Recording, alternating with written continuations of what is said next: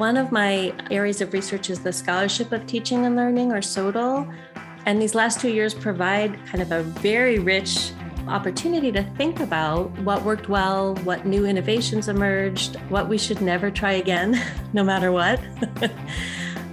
But it's also kind of a moment to ask meaningful questions about, whatever role we play in higher education, what do we want to see going forward? And what role can and should institutions of higher education play in promoting digital literacy, in improving online learning?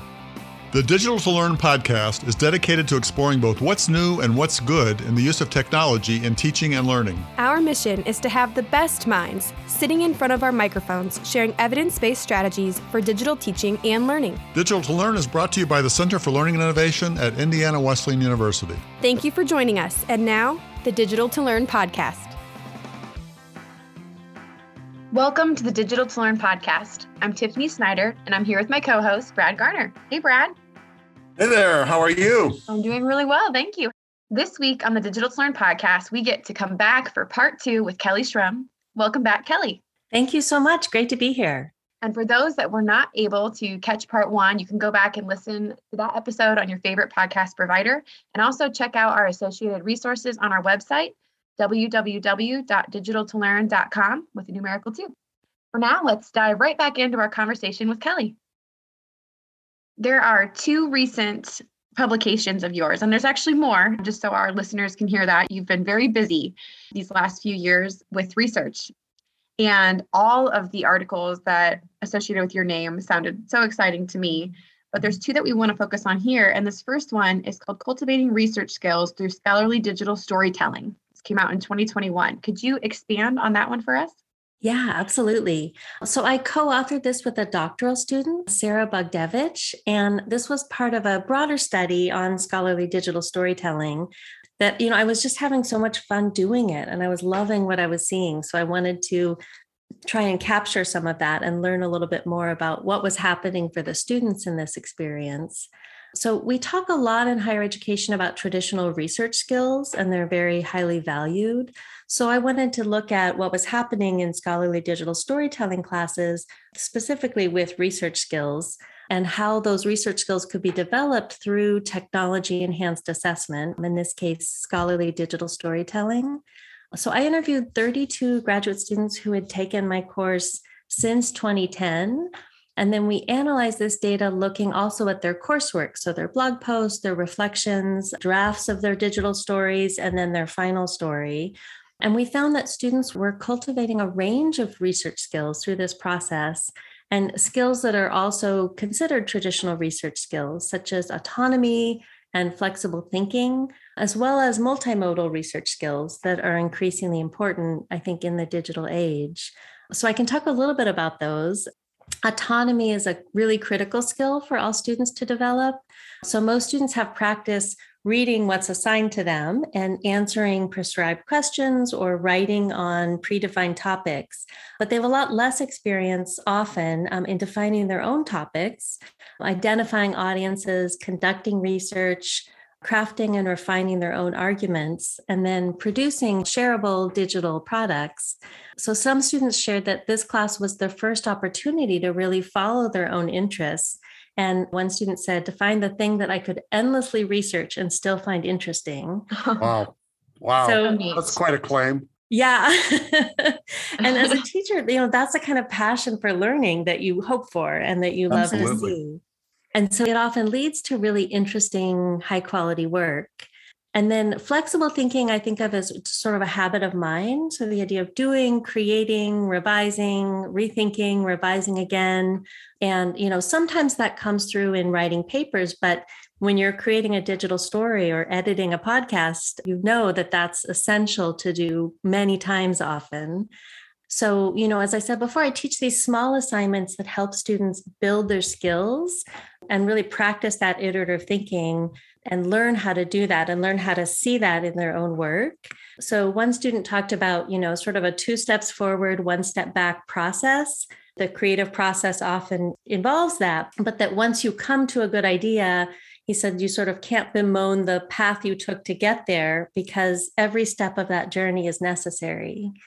So, understanding that process, like I could tell you that and I could tell you over and over again, but it won't really sink in until you've tried it yourself and you've seen how that works. So I was interviewing some of these students almost a decade after they'd created their scholarly digital stories. So one semester in their graduate program, maybe a certificate, maybe a master's, maybe a PhD. And then years later, they were able to talk about their projects in detail and talk about how this experience influenced their thinking and how they continued to use some of these tools like storyboarding in other contexts, which I found really exciting. And then multimodal research is really about moving beyond text-based knowledge and that kind of text-based world that really dominates so much of academia. So sometimes a student comes to the class, like I said before, with a background, and sometimes they come with no background in multimedia. But throughout the course, students are learning to film and edit and to think about it, a lot of different kinds of sources, including video and audio. And so they're also learning about background music and audio levels and how audio shapes a story. So one student had traveled to an archive in another state, and she found these oral histories on cassette tapes. Wow. Oh, wow. And then had to figure out how to digitize those. And in doing that, really brought these voices from the past that had been unheard for decades into the story in a very authentic and impactful way.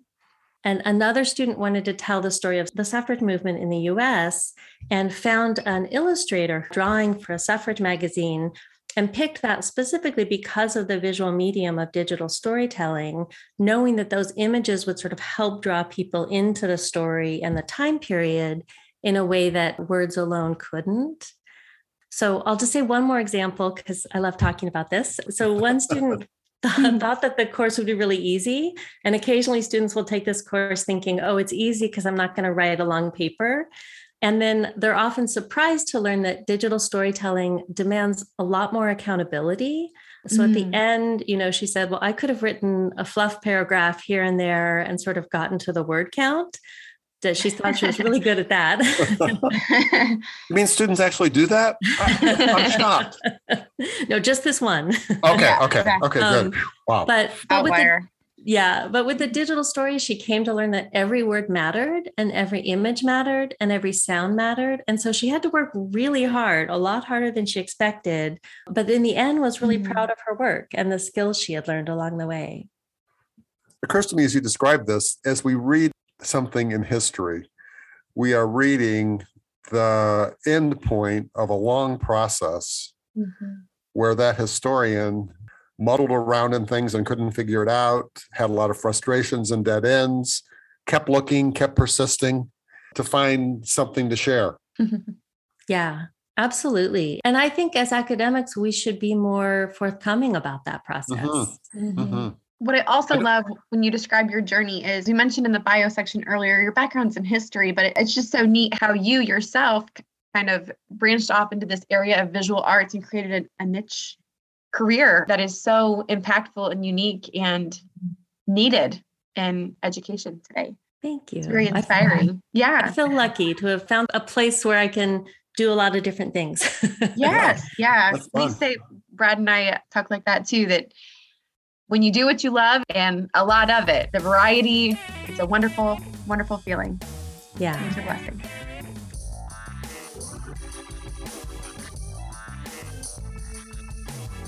So our next question may be somewhat redundant because every answer you've given has been filled with enthusiasm and joy, passion about what you're doing. So are there some other things that you're working on in research or teaching that bring you joy that we haven't talked about? Yes. I knew there would be.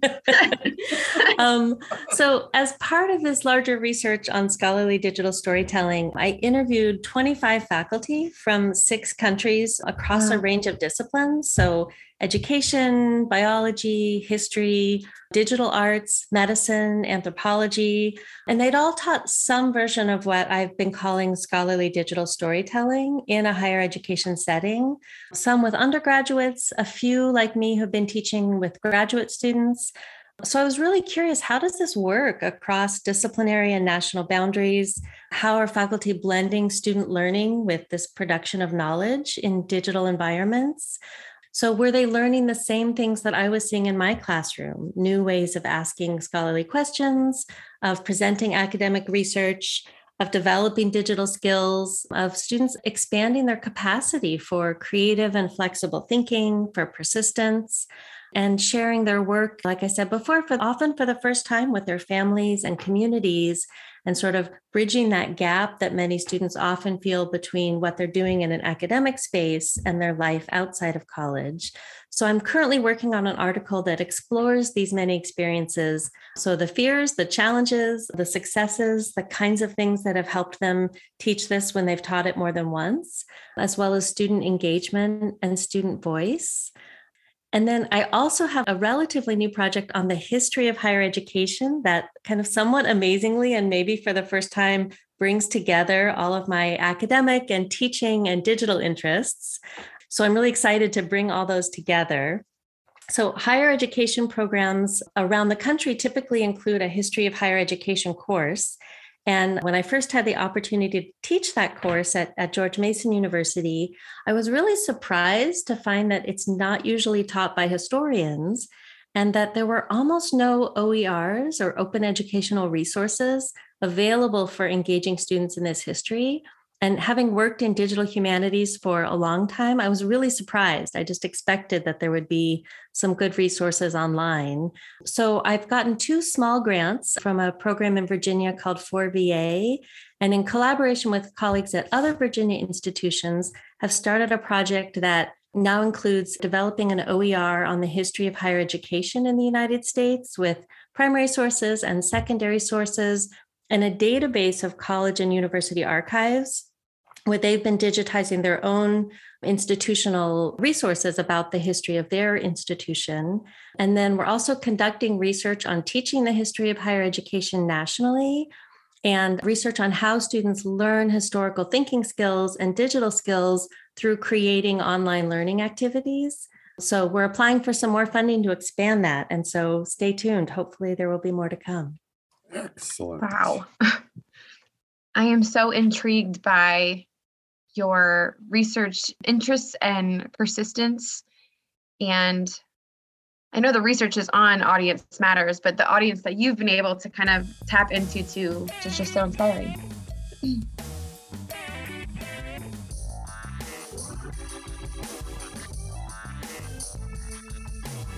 So when you look at what you've learned, whether it's from the research that you've done or your own experiences in higher ed, your own experiences working for an institution right now with the way, like you mentioned, teaching in the classroom and then moving online and kind of where we are in higher ed today, have you developed any new predictions about the future of higher ed that you could share with us? Well, I wish I had a crystal ball to answer that. And I think one of the things we learn by studying the past is that our predictions for the future are not often very accurate, but it's still fun to make them and to think about it. So I think we're in a really interesting moment, especially for teaching and learning in higher education. So the kind of emergency remote teaching during the early days of the pandemic forced so many people, so faculty, students, instructional designers, administrators, online so quickly and without time to plan and prepare and the kinds of things we would normally do to make this a more seamless and thoughtful transition. So I think some faculty responded by taking what they were doing in face-to-face classrooms and replicating that online. And others saw it as an opportunity to try more active learning, more project-based learning. I think everyone did their very best to manage a really difficult and unexpected moment. But I think it made some people maybe even more hesitant about online learning, teaching and learning with technology, because they didn't have the time to plan and prepare for it and to experiment with it. So I think the future of higher education, especially teaching and learning, is going to require a lot more flexibility. And I hope this leads us to a place where faculty and teaching centers and instructional designers have some time and space to reflect on the past 2 years and to think proactively about the future. So in an ideal world, we could take the time that it takes to really think about what works best in each modality and each discipline and each teaching context, and then to shape our classes around that. One of my areas of research is the Scholarship of Teaching and Learning, or SOTL. And these last 2 years provide kind of a very rich opportunity to think about what worked well, what new innovations emerged, what we should never try again, no matter what. But it's also kind of a moment to ask meaningful questions about, whatever role we play in higher education, what do we want to see going forward? And what role can and should institutions of higher education play in promoting digital literacy, in improving online learning, and in the capacity to sort of learn new tools and adapt to changing digital environments? So I have 3 mottos that I use. I teach a class called Higher Education in the Digital Age. One is use the right tool for the job, which at its heart is really about figuring out how to identify and assess digital tools and to really think critically about how to use them. The second motto is that being a digital native is not the same as being digitally literate. And the third is don't let the tail wag the dog. So I encourage my students to be persistent, to be resilient, to give themselves the time and space to experiment and to take risks, to have productive failures, and to think critically about digital tools. I hope the future of higher education brings more of that. I love that. And I love the mottos that you've chosen and can enforce from class to class with your students. It's great. This has been great fun. It's always awesome to have a guest who is so passionate about what they're doing. And you can hear the joy coming through the microphone. So Kelly, thank you for being with us today. Thank you so much for having me. It was great to talk with you. I will say, Kelly, before you go, we have an old segment. It's probably been a year since we've done it. We would ask them about their favorite digital tool. So for you, Kelly, I am curious before you go, with digital storytelling, I know that technology, the tools change, but is there a particular tool that you are especially fond of and would encourage your students to use when compiling digital stories? It's a great question. I give students the freedom to pick their own tool. Mm-hmm. So, some students, like I said, come in never having done this, and some are already using Final Cut or Premiere. Mm-hmm. But I do there's some really nice kind of WYSIWYG tools. So Animoto is one, Canva is another one, Adobe Spark. So I often start students there where you sort of drag and drop and you don't have to do a lot of production. And then, talk about there's sort of a balance between the learning curve and what you can do. So a lot of students then move to iMovie and some to things like Final Cut, but certainly more than when I started this 10, 12 years ago. Some of those easier tools you can really do a lot with. Mm-hmm. So you can control a little bit more of the production and audio. I'm pretty eclectic when it comes to tools that sort of find the right tool for the job, but I like getting students to play with a couple different tools also and experiment and think about what each tool does well. Yeah. Well, thank you so much for joining us on the show. We're going to be looking for your name. Any indication of where we might see your name pop up next? Is there a publication on the horizon or a conference coming up? Great question. I have a number of things in the works. And so hopefully this article that I'm working on that shares the experiences of so many different faculty who've done work with scholarly digital storytelling will be coming out. And then definitely watch for more on the History of Higher Education project. Oh, wonderful. Thank you for being here, Kelly, on Digital to Learn. Thanks to you, Brad, for continually being a great co-host and putting up with me. Thanks, Mike, behind the scenes for the production element. This has been another great 2-part series of Digital to Learn. And we're going to have our resources associated with this episode, including links to Kelly's research, available on our website, digitaltolearn.com. Thanks, everyone. Come back next week. Thank you for joining us on Digital to Learn. If you enjoyed this podcast, there are 3 things we ask you to do. 1, come back and join us again. 2, tell your friends about us. And 3, give us a positive ranking on your favorite podcast platform. Digital to Learn is brought to you by the Center for Learning and Innovation at Indiana Wesleyan University. Embrace the future. Always keep learning.